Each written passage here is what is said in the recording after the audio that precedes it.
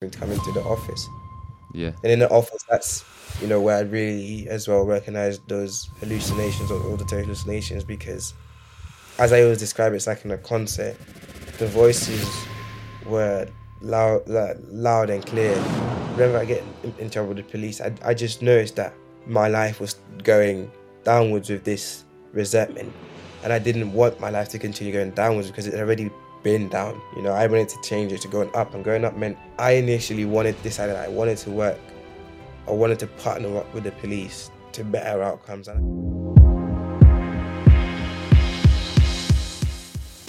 Hello and welcome to May Contain, the podcast Breaking the Stigma. The podcast started off breaking the stigma surrounding my food allergy.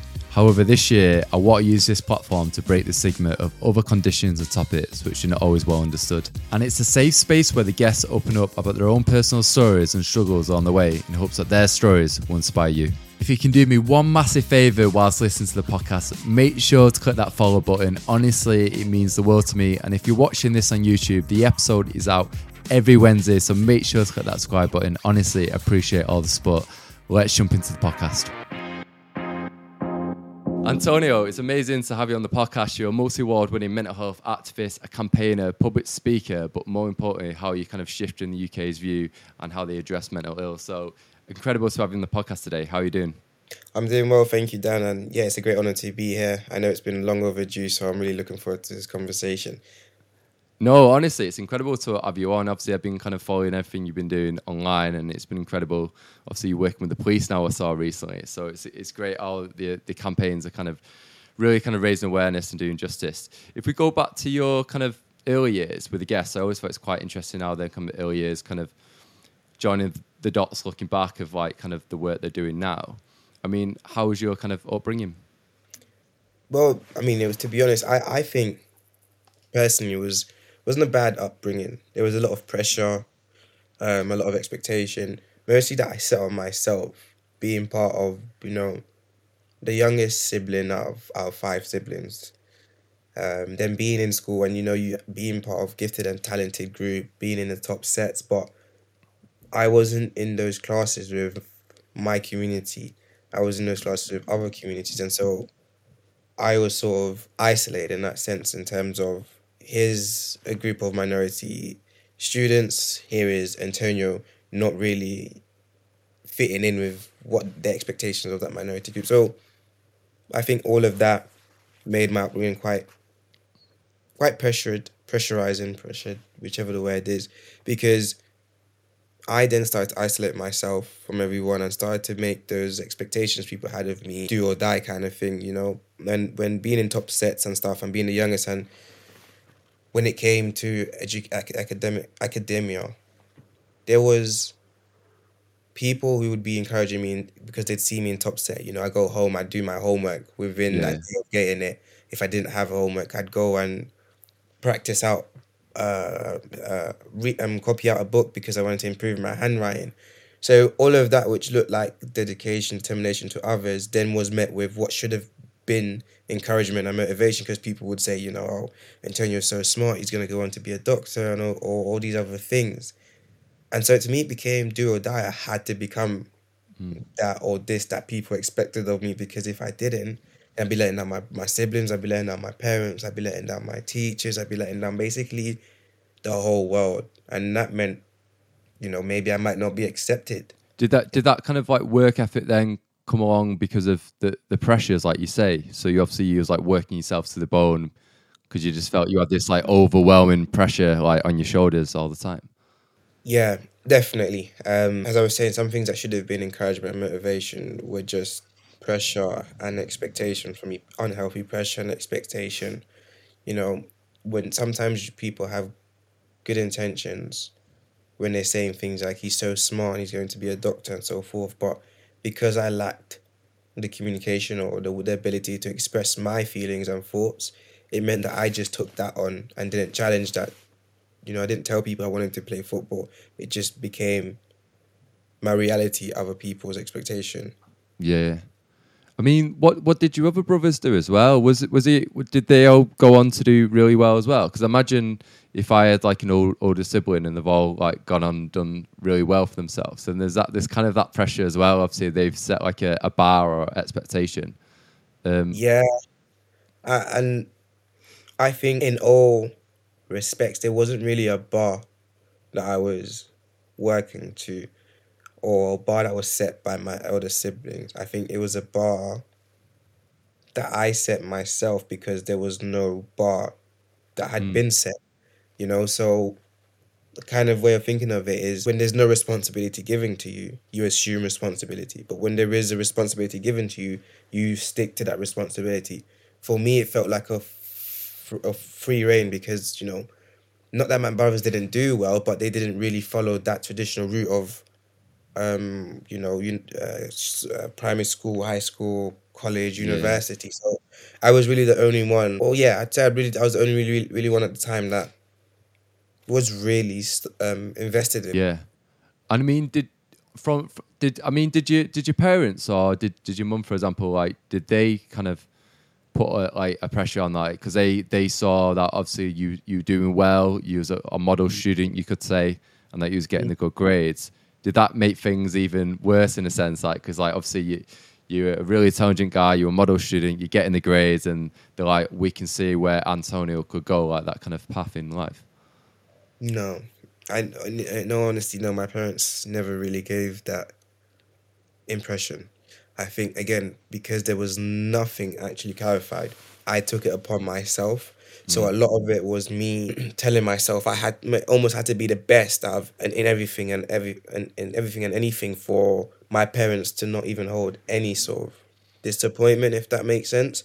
mm, Only like when I was a young adult, late teenager, my dad told me what he wanted from me in terms of a career and stuff. My mom never really, no, I never really got that mm. pressure from them. I think it was just a subconscious thing that I set myself. I didn't want to even explore them being disappointed. So to me, it was I had to be at the best all the time. Did you have that from a young age? Would you say that started off 100. quite early, like, or was there anything which made you feel like that? For example, like if I was honest, like when I was growing up, like there was always like Dan is gonna get all D's. Like I remember in school, I wasn't clever enough to play the violin, and they wouldn't let me play the violin. And there's like the kids who don't get good grades can only play the flute. And there's like when I got to school, they're like, "Oh, Dan's gonna get all D's," and that kind of spurred me on to like prove people wrong. I Mm. mean, was there anything in your life which made you feel that way, where you're like, and made you have that precious, like, you know what, I want to do really, really well. I think it was just at the time my own personal insecurities. Mm, First and foremost, being a young black male, and second of all, I had really strong insecurities about things like my height, how I appeared to others, and at the time where I didn't recognize also that I was experiencing auditory hallucinations, I think those were also taking a toll in terms of how I managed expectation pressure, how I managed my outlook mm, to others, how I was perceived by others. All of these things, I think, created a ratatouille of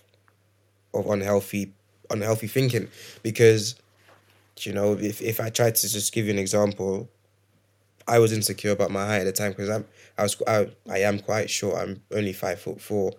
Um, so I always saw that, sorry, as a weakness, a vulnerability, and so to sort of counter that, I had to always be on top of things, or I had to always defend myself, and so kind of a way to hide away from those insecurities would be to make up for those insecurities, and mm. that would be, I guess, by exceeding people's standards, even when standards haven't been set, as you said, by my parents, or just being the best, because it's simply being the best meant there's no room for judgment, no room for criticism. That's what it seemed like to me. So it was just about being accepted. It's about being seen, um, especially those insecurities. So yeah, I don't, I don't really think it came from my household directly. I think it was something that was indirectly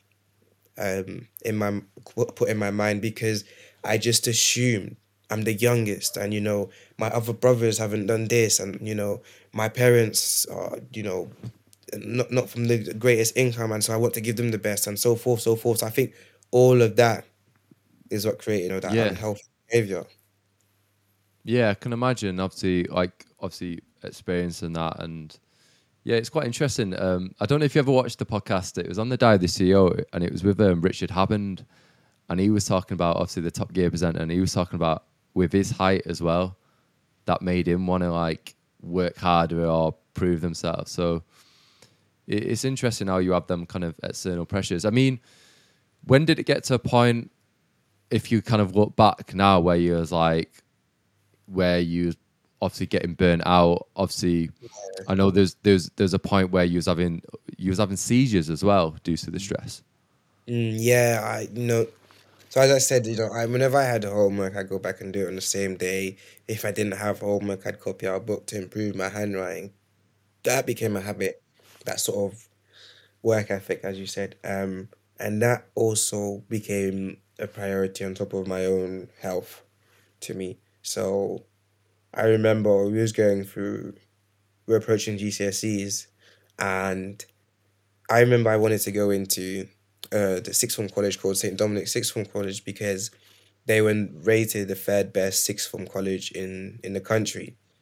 So I was like, if I make it into the sixth form college, I'll definitely be seen in high regard, and my insecurities won't matter as much to others. So I worked really hard to get the grades needed because to get into the sixth form college, you needed a specific amount of great GCSEs at quite a high level, and so I remember um, during that GCSE period, I was really stressed out, like extremely stressed out because of one, the fear of failing, but two, also just the anxiety of going through GCSEs, I guess.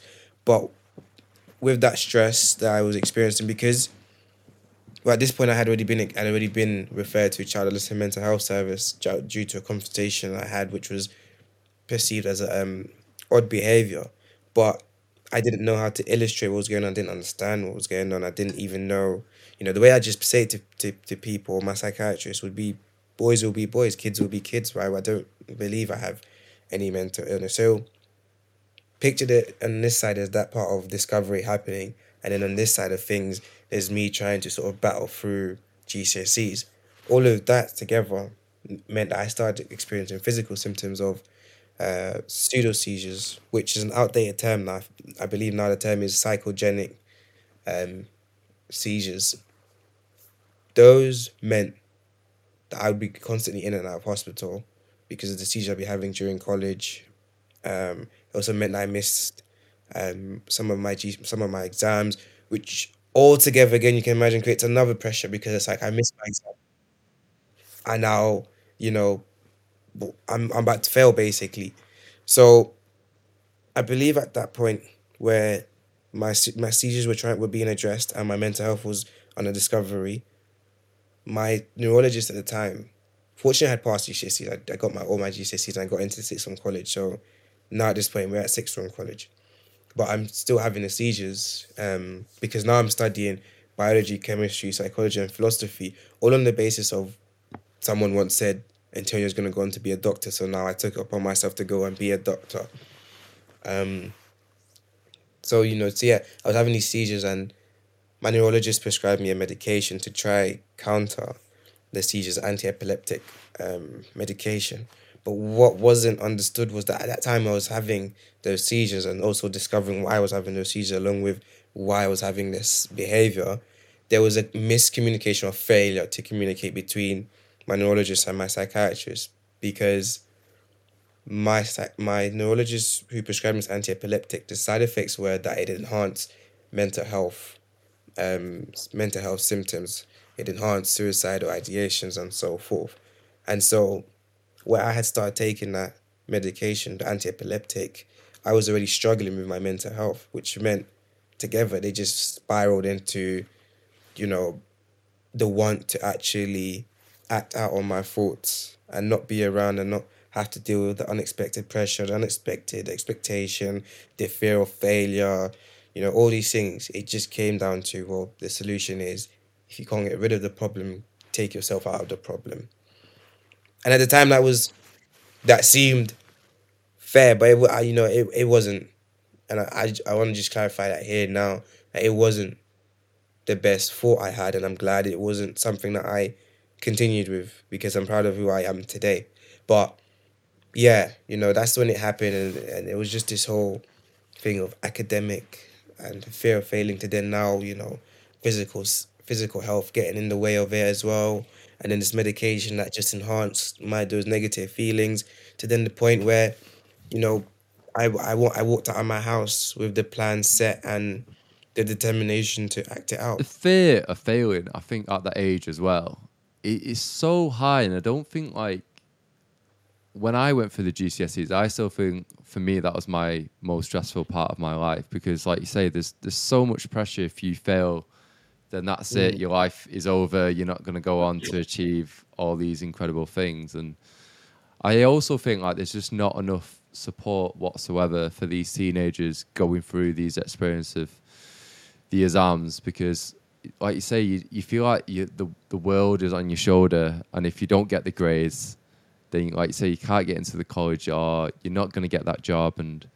it's, I mean, you mentioned there a lot of like external pressures in regards to obviously like someone obviously wanted you to become a doctor. When did you kind of find what that expectation is for yourself, or what you wanted rather than what someone else wanted? Before I answer that question, I just want to go back to what you said about the pressure in Yeah. school. And, it's very true. Like, I think that was one thing that was very neglected. It's the fact that, they saw in school, all I was seeing was this hard working, determined student. There was no consideration to, actually, is he putting too much pressure on himself, or there was no conversation even of mental illness, right?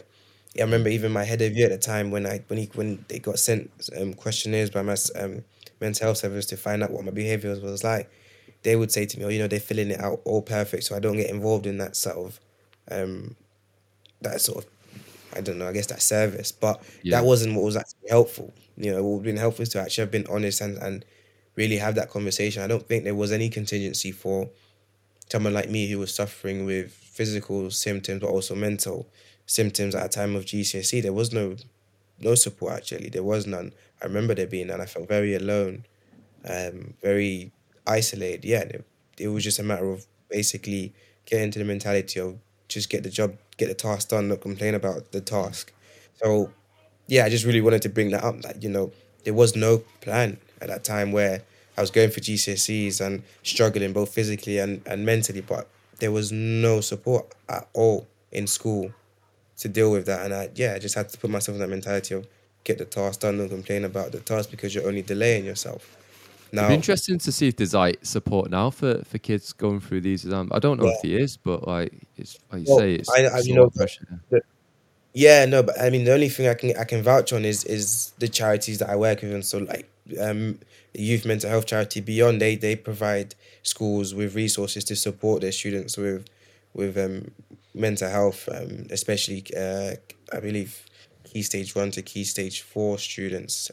Don't quote me on that, but it's primary school to high secondary school children.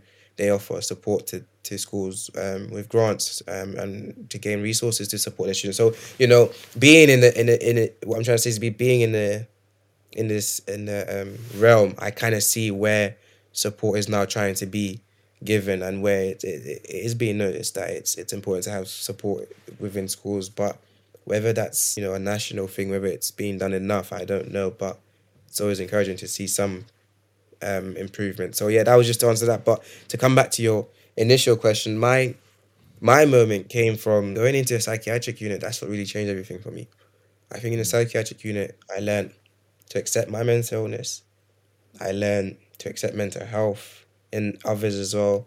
I learned to just, acknowledge it, that it was real. It wasn't the Batman and the Joker. It wasn't kids will be kids, or, boys will be boys. There was a lot of similarities in our experiences, even though our experiences were very subjective. We all felt the same at some point. So going through that experience, I gave myself the idea to come out of the psychiatric unit to study psychology, because as we all know, knowledge is power.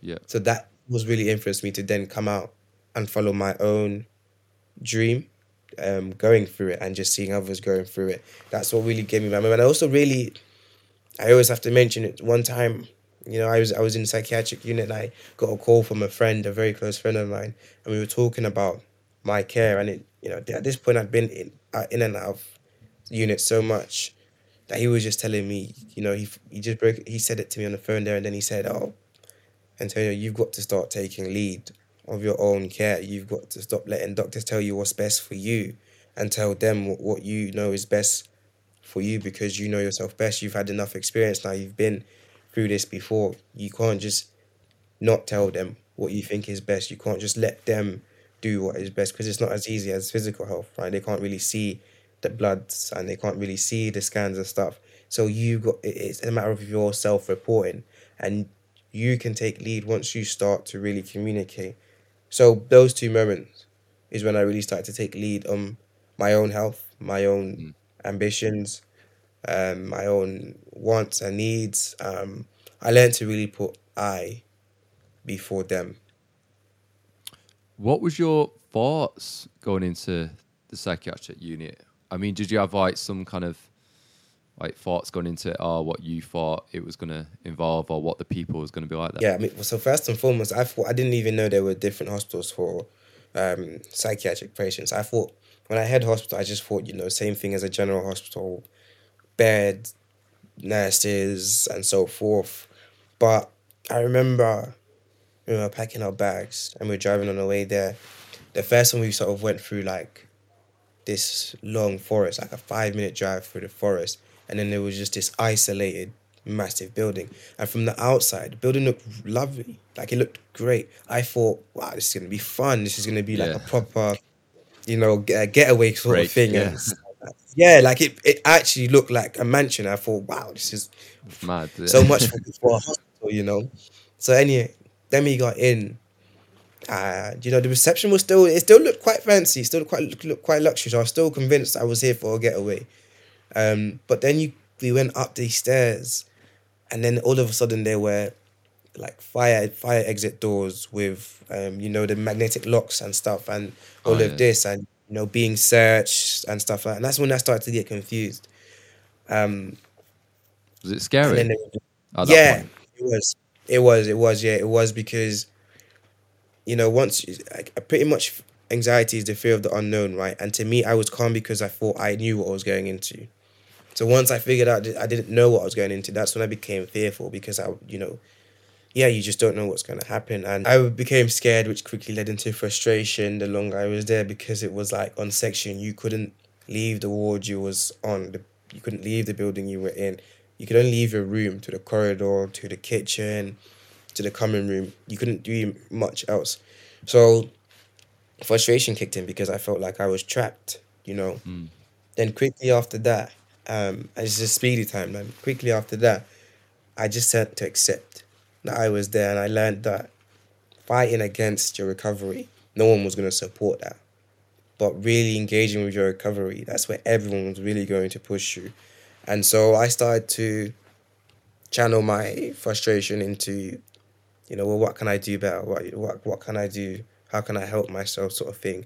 Start to talk to patients more, to learn about their experiences, start to be out of my room or engaging in activities. And I think after that, the staff started to realize that he really wants to, you know, get out of here. And they started to help me and really encourage me. I had a personal HCA who would come in and do some spoken word with me in my room.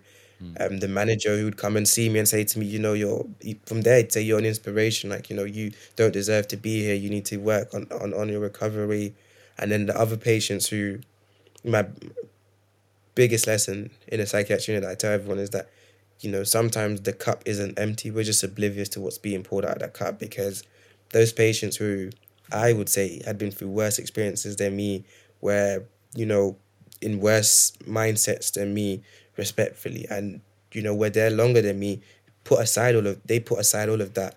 They put aside all those struggles to sort of say to me, you've not even lost your light bulb. You just had the switch turned off. We can turn it back on for you. That's what they were doing for me. They were telling That's me, amazing. Yeah. You don't deserve to be here. You need to be out in the world, changing the world. We see so much in you. You know, it's like all their faith in themselves were taken away, but they were putting it into me. Um, and I guess at that point, you could say, you know, maybe there was an element also of expectation and pressure in that, but I got to be able to do things at my own pace, which was really helpful. I got to really decide, you know, how long it'll take, you know, how fast I go at it as well. It must Um, be amazing that like when they was like saying that, because I know you've spoke earlier on like a different podcast actually where you spoke about when you got there you was like I shouldn't be here, mm, and like you say that they was so understanding, and if anything like you say they gave you the self belief that look, yeah, you shouldn't be here, but when you get on the outside, like look, you can help so many different people. yeah, 100%, 100%. Yeah, that really humbled me down. That's why I said I learned to accept mental health in others, because mental health doesn't look like what I thought it did, which before any knowledge, I thought it was the Joker, you know, how the Joker would act. That's all I thought was mental illness. So Mm. when I saw them and I saw these are just normal people, you know, they're just like me. They still laugh, they still smile, they still eat, you know, they still sleep. It was just like I've completely had the wrong interpretation Mm. of mental illness. And that's why I was really dedicated to come out to learn about it, because it was like what I know isn't what I should know. But yeah, no, they really, patients, the staff really pushed me towards it. But only once I came to that realization, that epiphany that, you know, I did want to get better. Some how how people, how long was you there in the end? 2 years, 2 years Mm. in and out of um, a psychiatric unit. And that was firstly a child adolescent psychiatric unit, then moved on to an adult psychiatric unit, because I think when I first went in, I was 16, and from what I remember, I don't know if it's changed now, but at the time, you would only go into adult after 18, I believe, or yeah, after 18. So I was there being one of the oldest males in the ward, with other patients who were as young as 12, as young as Oh, 11. wow. Yeah, you know, and you could really, without being in that state of mental illness, you could really see the disparity within mental illness, because most of the patients were, first of all, female. Most of them were from, there wasn't really diversity within the wards. Yeah, and you know, you could really tell some of the yeah, disparities within mental illness, mental In health, and terms just of in terms of diversity, what ethnics were the people in there? mostly white patients Yeah, were in there. There was a patient who was autistic as well, and you know, there's a big argument on autistic people being sectioned yeah. and kept in psychiatric units. So there was, yeah, I had a whole insight of it, you know, and then every time I look back on it, that's what really inspires what I want to change in my work now, because it's hard to notice when you're in it. Mm. When you look back on it, you look and think, I was the only boy, first and foremost. Why is that? Is it because boys don't get mental illness? No, you know, of course not. And then I was the only black boy. Why is that? Do black boys not get mental illness? No, of course not. Of course they do. You know, and then, well, how come there are people as young as so? You know, why is that happen? Well, you know, all these things really crossed my mind as questions, and Yeah, I just had to find the answers to them and the solution. yeah. Because I had Chuck on the podcast, and he got sectioned, and he Mm. talks about like for him it was like I wasn't aware, or I didn't know how long I was going to be there for. I mean Yeah. I think that must be quite scary. Like if someone does get sectioned, it's like there's no really time frame, is there really, until they feel like you're ready That's to get out. yeah, that's the one thing about it, I guess, because there was a like a joke, a phrase, or statement, whatever you want to call it, that they had in the psychiatric unit that would be, "Welcome to the so and so unit, where you have a one-way ticket in and no return ticket out." That's what they would say, because yeah, you could be told you'd be there for 2 weeks and end up being there for 2 years. You know it, and then Scary. Yeah. yeah, and even speaking to mates that had been through the prison system, they and also had also experienced a psychiatric. They would say to me they'd rather be in prison, because at least in prison they know when they're getting out, right? They can gear up for that moment when they actually know this is when they're Yeah. getting out. Whereas a psychiatric unit, you're there indefinitely until someone else thinks you're decent enough to come out into the world. So it's not even, a date had been set from Mm. before you went in. It's until someone else's opinion, someone else's perspective thinks it's okay for you to be out in the real world. So, you can imagine how that can be met sometimes. People are frustrated and are Mm. just sort of wanting to get out, but are, I don't know, banging out. They're not going to be let out. They're going to be kept longer because, to that perspective of the consultant, they're not well enough. But really, they're just, they could just be frustrated. It's a normal thing to have feelings and emotions, especially in that place. But yeah, it's very difficult because a lot of it, from beginning to end, is perspective and self-reported, and Mm. sometimes that can be messed with if someone doesn't know how to illustrate what's going on, or someone doesn't know how to really um, advocate for themselves.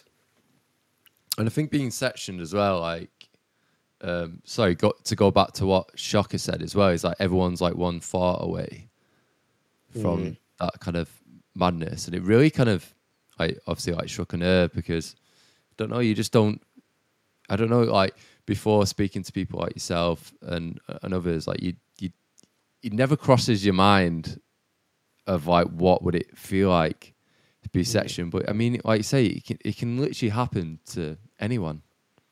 Yeah, yeah, yeah. And do you know what? Me and Shock are really good friends, and I really appreciate Is it? his experience because it's very similar to mine. And I looked him as quite a role model, actually. And when he's in part of his story, he says that one of the doctors, I think it was, finally said to him, "Look, look, you've been here so many times. You don't want to keep getting sectioned." Um, I don't want to carry on. I can't remember word by word how the conversation went, but I remember the principle of that, which was the doctor was telling him, to challenge himself to not be sectioned again. And I remember also being sectioned became customary to me. It became a habit because when I was sectioned, I was fed, I was told when to clean, I was told when to do this. I didn't have to worry about any problems. I was cushioned from reality, and that felt Mm. great. But then I remember one day my care coordinator also said to me, you know, it's easy to run into the hospital every time you feel down, but if you keep running into the hospital, you'll never actually learn how to deal with situations in the real world. So whenever you're met with something, your answer will be hospital, but that can't be because then you'll never progress.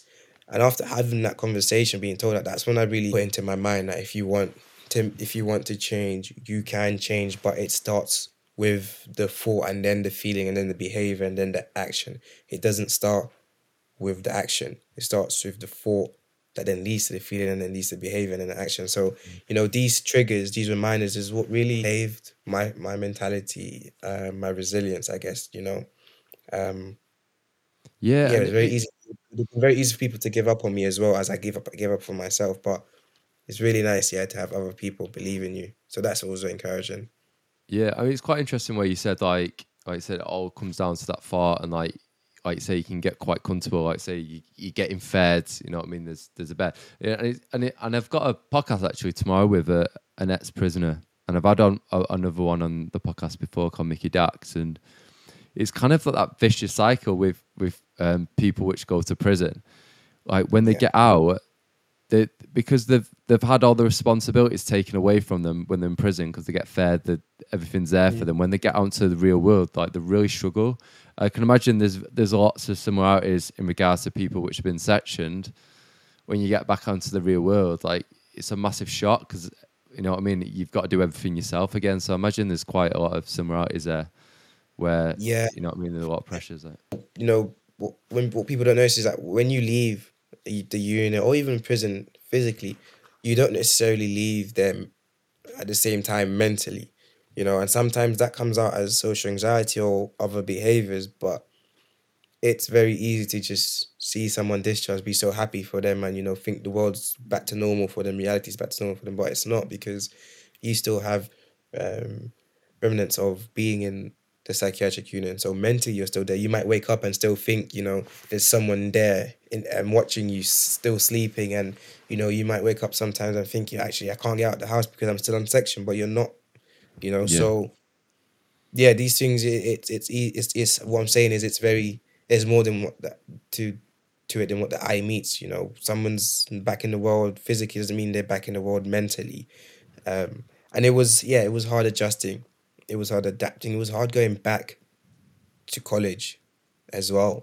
Um, I can but imagine. these And sorts, it was is that the point of life where you was kind of diagnosed with schizophrenia when you was, or on like kind of personality disorder? That was when you was kind of a teenager. well, I actually don't know. I know is at some point as a teenager, because the unfortunate thing is, as a child, adolescent patient, you don't get told the same amount of details your parents do. So I remember, when we had assessment, I would have assessment with my parents in the room, then I'd have a assessment without my parents in the room, and then my parents would have the assessment without me in the room. And so I only actually found out my diagnosis when I think I requested my records, my patient records. And then I saw it there, and I started asking my parents, and they were like, yeah, they knew about this, they knew about this. And I was like, I didn't know any of this. Like, it wasn't, when I saw my patient record, it wasn't a straightforward schizophrenia. There was polymorphic this, there was Oh wow. so and so this and this and that, and so many so many different words and phrases. I was like, I had no idea what was going on. And then eventually saw, undifferentiated schizophrenia, and emotional unstable personality disorder, and actually now a new, more recent diagnosis of generalized anxiety disorder. But no, I don't know specifically when I was diagnosed. I wasn't told, like, this is what your diagnosis is. I had to find out myself later on as an adult. Yeah. And I mean, going through, I mean, what in terms of like uni and obviously when you kind of got through college and kind of going to uni, you've kind of spoke about obviously like taking a break with the pressures. Did everything what happened at school kind of come back and kind of again in that moment where you're like, this feels like it's getting a bit overwhelming again? Yeah, you'd think that, once you've gone through that experience, you'd Yeah. learn to manage your pressures and expectations, and you prioritize that, because that's what sent you to a really bad place. But I guess I still haven't fully worked out the mechanics of pressure and expectation, but I have been able to work out some mechanisms of coping, um, and managing. But yeah, there's always been, they've always, well, I hope not always, but there has always been still that element of pressure and expectation, even coming out. Yeah, I did jump the gun. I went to study in college to get my UCAS points, but after that, I went and chose to go to uni in Hull, which is 5 hours up north, just as I've been discharged from hospital and spent a lot of time isolated in I'm a away, in yeah. a psychiatric unit. So I jumped the gun because what I saw was they had a fast track into being a fast track doctorate into psychology. Sorry, and I was like, yeah, I want to do this because I want to be I want to be a doctor, or I want to be a therapist. And, I want to help out in psychology, like that. But it still wasn't putting my health first. It was now the need of what I set myself coming out of being discharged from the hospital and achieving that. So I've had to constantly through the years learn to slow things down, and I learned to come to love the story of the hare and the tortoise because of that. Because Yeah. the tortoise has taught me to take things step by step. Take your time with it, because you can still reach the finish line. Take at a slower pace. So yeah, I then came out of that I think that I need to give that a read because yeah. I think like honestly, like I'm always like I want this, like I want to do it now, like and like it's like Mm, even like with this podcast, I think I've said on maybe another episode, but like you want it to be, you want it to raise awareness, you want it to break stigma, but like more so like you want it to do well, you know what I mean? And like yeah. it's only like the top 3% of podcasts which do like really well. You could look at like for example like the Diary of the CEO, super Mm, successful podcast, like does extremely well, but he's got a team of 30 people. He mm, creates over 100 different thumbnails for each episode and tests them to see which one does well. There's like, I'm a one person band. Like, you can't compare yourself to like the top 1% exactly. of podcasts and be like, I want to be Exactly. that successful, because it's very hard. And it's like, compare yourself of where you want and where you want to be, kind of thing. Like, Yeah, yeah, and that's the thing. That's why, yeah, like I had a lot of time to think in psychiatry unit, even up to now, I had a lot of time to think. My HCAs would call me the thinker because they'd always come in and find me just sat in that thinking position, thinking, and Yeah. sometimes they come in and be like, try not to think so much today. I'm like, how can I not think today? I'm human. But Yeah. all of that thinking really gave way to these things, to consideration to these things. Yeah. It's actually slow down a bit first and foremost, and actually don't compare yourself to others. How can you, a 5'4" person, compare yourself to someone doing something at 6'2"? It just doesn't make sense. It's not Mm. reality, and I learned that through CBT as well, with various different therapists who would teach me to set more realistic expectation. By realistic, it doesn't mean that you can't be ambitious. It just means you take it step by step, because the higher the expectation, the bigger the drop, and that's what people don't notice. You're aiming for here, but you don't see that when you're here, you can also come back down this far. So you really want to take it step by step. And then things like, bouncing back, you don't have to bounce back. You're a human. You're not a bouncing ball. You can just take the steps back up, kind of thing, Mm. and then recognizing as well that it's harder to pull someone down than it is to pull someone up. All these things in life, and you're learning to not take advice and opinion so literal, because it actually is someone else's experience that is just being shed on you. But actually, what you need to do is take what matters to you from that experience, or what is relevant from that experience to yourself. There's no point talking about marriage when I'm 6 years old. It won't really mean anything. It'll just be taking up unnecessary thought. So having to Mm. all really think these things through and meticulous is what became my coping strategy, and my mechanisms towards not overwhelming myself, not looking too much at what others want of me and what I want of myself. And to take responsibility means to start saying I in situations. So, you know, okay, maybe that person there came at you aggressively, but what can I do as myself to change that, rather than to add to that? Because at the end of the day, I'm part of the provocation if I react. I'm implicit to that, and I have to really believe that I'm being harmed to be harmed. Otherwise, I can really carry on with my day. I know that there's this feeling of depression that doesn't have to lead to the diagnosis of depression. You will feel depressed at some point, but in that moment, tell yourself what my psychiatrist would tell me: challenge yourself, because you don't have to sit there and ponder on that emotion. You can make yourself, you know, feel better. You don't have to sit there with that feeling, that soak. And it's not to say that, if you can't do it there and then, you're a failure. It's just you do it in your own time. I recognize my limitations, my capabilities, and I don't set those on anyone else. I try my best not to set those on anyone else, because they haven't gone through experiences as I have, And so my capabilities, though, may not be as strong or as whatever as less as others. You've got to recognize that that's because we're subjective in this world. I see this earth, this world, as my own, and in no way, no chance can someone dictate what my world means. If my perspective is that the sky today is red, no one can tell me my perspective is wrong. Whereas if we look Mm. at the facts, then of course the sky is blue because it reflects off the ocean. But my perspective today is that I want the sky to be red, and there's no way someone can tell me my perspective is wrong, because it's my perspective. I'm living in this world. I'm the star in my own story. And so I have to treat myself like the star, which means putting my health first, putting my mentality first, putting I first, and not them first, because they have their own world they're in. They have their own earth Mm. they're in, have their own life to live. And yeah, so many lessons I could take up for an hour here. But the Yeah. point is, I spend a lot of time thinking and just, working things out and trying to find the most important thing I believe in life is balance. Trying to find balance between fear and hope, because I believe strongly that those two things are the wings of people's lives. Too much fear, you can't fly straight. Too much hope, you won't fly straight, because the balance of of your wings just won't allow you to fly straight if they're not, equal. So yeah, in Do you ever summary, talk to? I was going to sorry, ask, go on.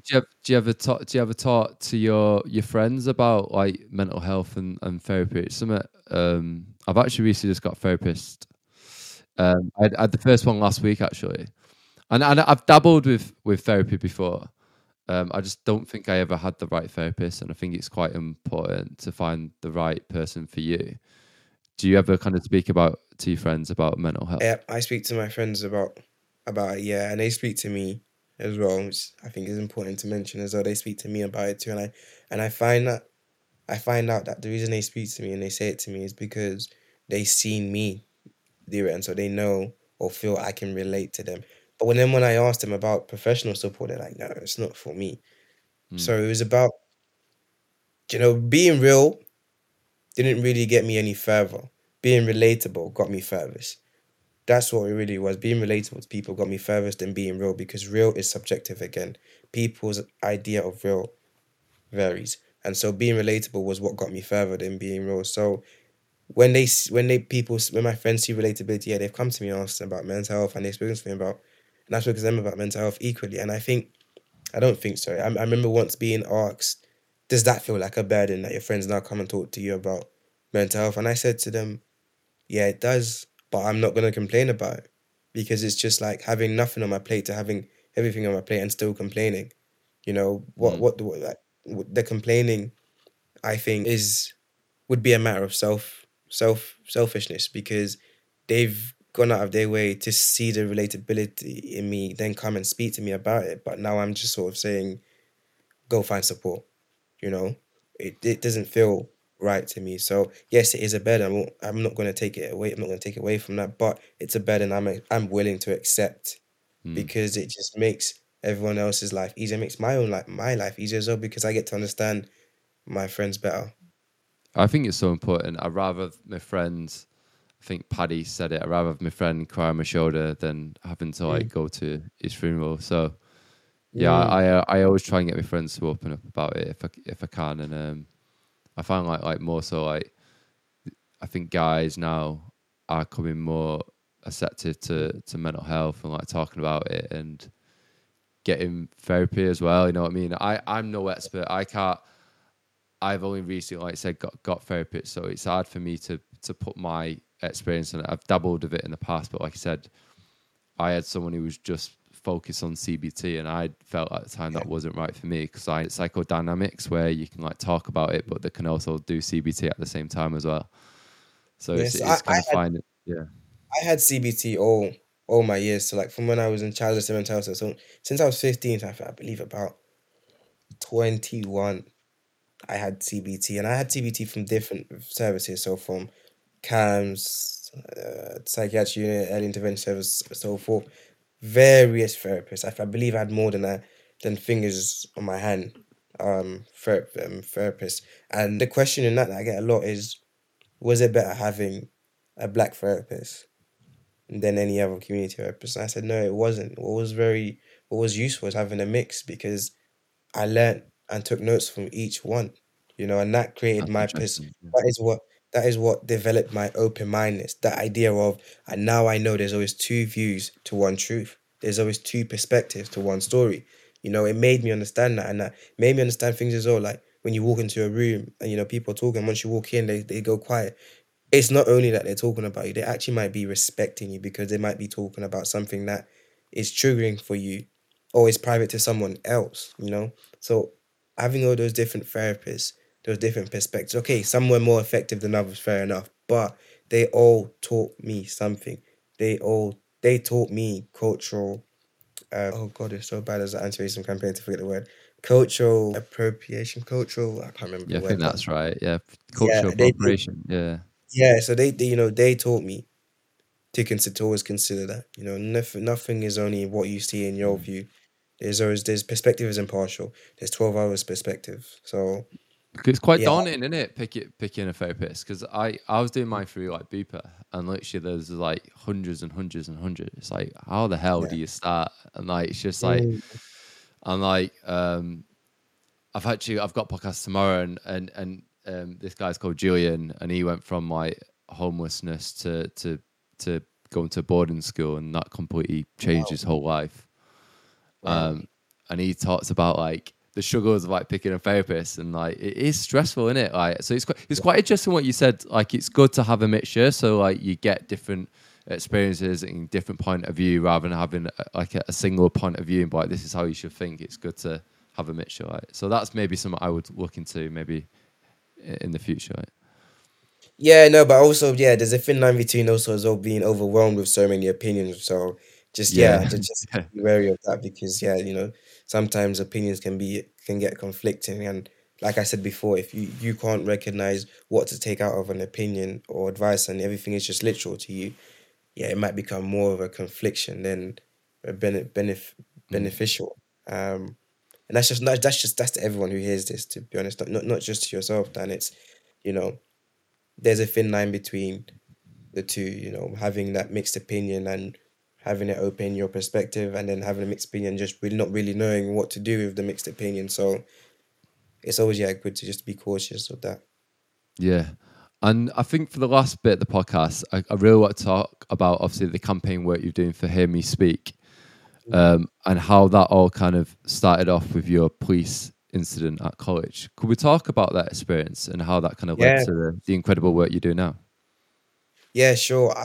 So as I mentioned previously, there was the moment where I had the anti-epileptic medication prescribed to me, and then my suicidal ideations became an actual plan. Um, I I remember I walked out of my house and went, and I wanted to make my way to college to still do the day of college before I did my plan.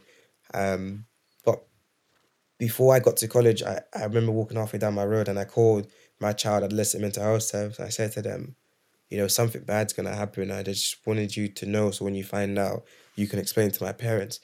But I was trying to do the call anonymously, and at the time I thought it was me just trying to lessen the blow, but it was actually a very subtle cry for help. I was And going to there ask should have that, been, yeah, because that yeah, like your last final kind of call, yeah, like before you did it, it right? was definitely, yeah, just exactly as you put it. It was that last final call, like, just if I don't know, it's just, yeah, just that last final call of help, because somewhere where 99% of my mind thought this was the right idea, I still had 1% of hope telling me, that small voice telling me, no, you can get through it, sort of thing. And I wanted that voice to be bigger than the voice telling me I couldn't. So, but I was ashamed. I was full of shame. That's why I tried to do it anonymously and tried to deny the fact that it was a cry for help in the moment. But anyway, so as I said, I was trying to do it anonymously today. When they asked me my name, I was like, absolutely not. I don't want you to know who I am.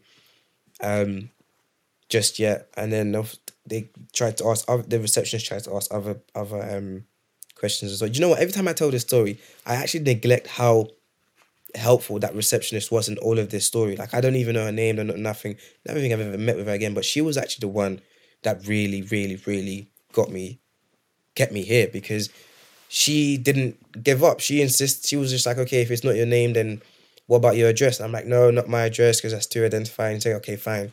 What about your date of birth? And me in that stage thought, yeah, there'll be plenty of people the same date of birth as me, Yeah. in the service. So I gave her my date of birth and then I hung up.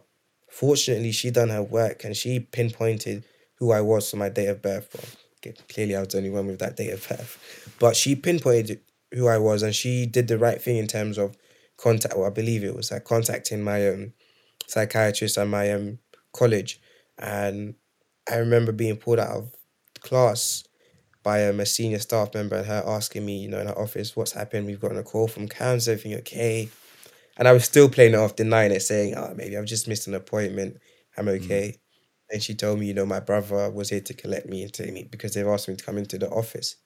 Yeah. And in the office, that's, where I really as well recognized those hallucinations or auditory hallucinations, because as I always describe it, it's like in a concert.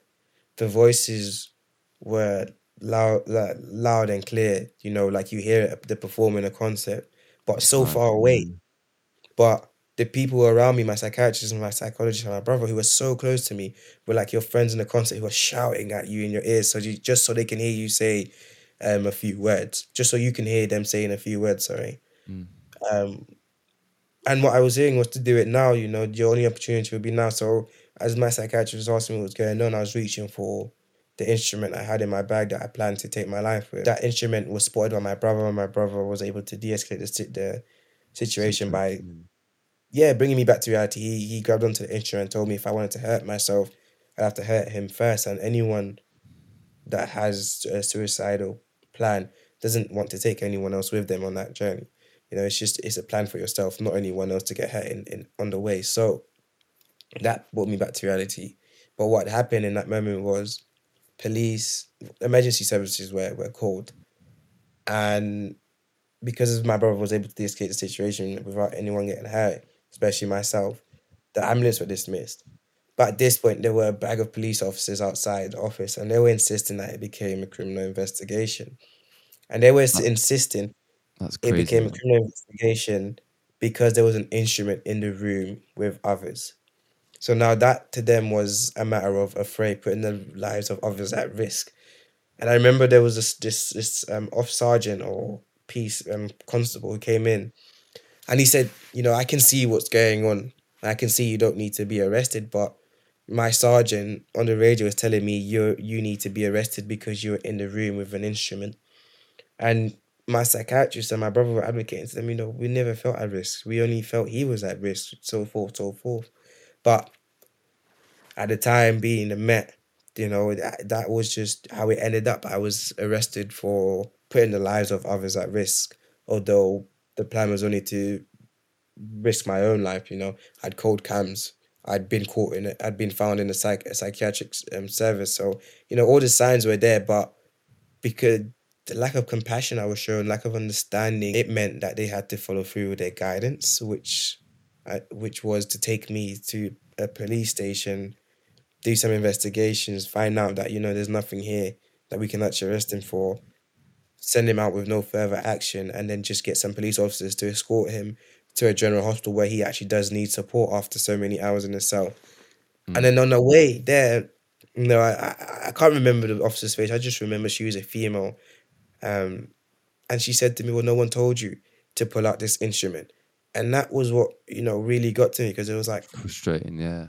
yeah, like you didn't really, you're just thinking of this, you're just seeing me as a young black male with an instrument. That's it. You're not Yeah, really yeah. giving any understanding to what went on. But that experience meant that I held so much resentment. Whenever I saw police, I would always go into fight or flight. I'd get in so much trouble because I just couldn't stand seeing them, operating from the way I was dealt with, treated, made to feel like a criminal before I was I actually can given any imagine. I support. mean, how do you go about then transitioning? Not transitioning in regards to like channeling all this anger, frustration, resentment towards police into something positive, and obviously using your experience now to kind of support others for obviously much better outcomes. It took many, many years, Mm. many strength, and a lot of thinking.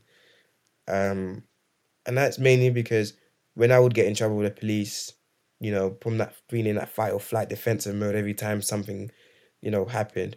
Whenever I get in trouble with the police, I just noticed that my life was going downwards with this resentment, and I didn't want my life to continue going downwards because it had already been down. I wanted to change it to going up, and going up meant some of these Mm. experiences I had to really challenge, you know, and so I initially decided I wanted to work. I wanted to partner up with the police to better outcomes. And I did try to do these things before the campaign, before thinking of a campaign. So at a time when Cressida Dick was commissioner, I would send emails to the Met office, and I actually sent emails to the mayor's office as well. And I was always redirected or diverted to other people, or told that they had their own systems and stuff like that, which it was not encouraging, and it wasn't getting rid of that trauma in any way. It was just sort of increasing it. But I kept telling myself, you won't win fighting against them. You won't win in a police cell. You won't change anything. The next Mm. officer who deals with you won't know why you're talking to him in such a way. He won't know what you went through. And so it's about giving the opportunity, to at least be heard first. And that's why we decided to come up with the campaign, Hear Me Speak. But to be heard, to then be understood. As I said on the video I did with the Met, it's important to speak up, but it's also important to be heard and listened to. So, yeah, after building foundation and resilience from advocating and campaigning, and just building networks with different charities, I finally learned a way to do it more effectively, which was campaigning rather than just, I'm Antonio, can you listen to me? I'm Antonio, can you listen to me? I'm trying to tell you something, I'm trying to teach you something. It's right, okay, well, let's do it in a different way. And for the years of campaigning advocacy, the best thing I learned is what's the point in having a network you won't use, right? And so for this campaign, I specifically said to myself, go out there and reach out to your network, see what they can give you, what they can offer you. And so I reached out to all those individuals, those senior leaders I've met from my previous campaign, those charities I'd worked with at the beginning of my journey. And I just said to myself, just do it. You know, what's the worst that can happen? Someone will tell you they can't offer support here, someone can't help here. Don't be disheartened by it. Keep going till someone opens those doors to you. And ironically, that's what happened because people started to flesh out the idea with me. Started to put up a jam board together with helps of others, and charities as well were willing to sort of take on some of the load with research or whatever it might have been, contacts and so forth. And the main thing was that people respected that it didn't come from a rage background. Most campaigns, especially towards police, come from a rage, whereas this Mm, was, I just want you to hear me so I can help, sort of thing. You know, I just want you to listen so I can offer you support, mm, because I don't believe any officer wakes up and decides to be evil to someone in a mental health crisis. It's a matter of both perspectives, the person going through the crisis and the police officer who I know lacked training in mental dealing with mental health crisis, you know, didn't feel as confident dealing with mental health crisis because of the what backlash they might receive. And also that individual police officers are only following guidance, training, and legislation set by those above them towards them. So actually, is it them I need to be addressing? Is it those above them that need to be setting the example so change trickles down?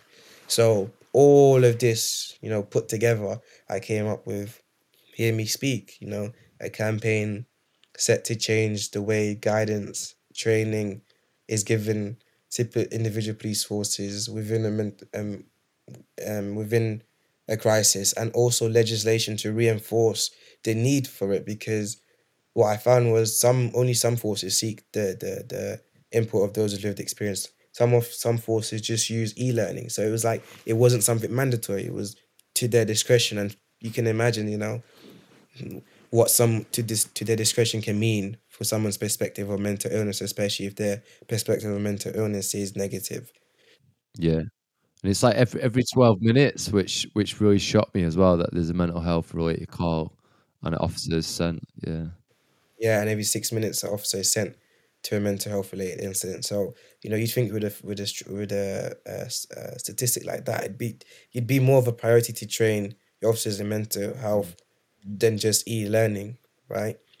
But I really just wanted to be the person who drove that confidence forward to speak up to authority figures, to really just not just knock on the door, but really bang on that door, because I've been knocking for years. Now it's about actually, you know, I gave you opportunity to decide if you wanted to or not. Now I'm going to have to force you to listen, and force you in a respectful, supportive way, is Yeah. what I kept saying to people. You know, I'm going to have to force people's hands, but I'm going to force them in a very supportive way, which is, you know, some people, actually, like I said, a lot of officers won't know the experience I went through, and so encountering them without knowing what happened, they'll never understand to build compassion or understanding, or you know, to understand that this can also look like a mental illness. This can also be a mental health crisis.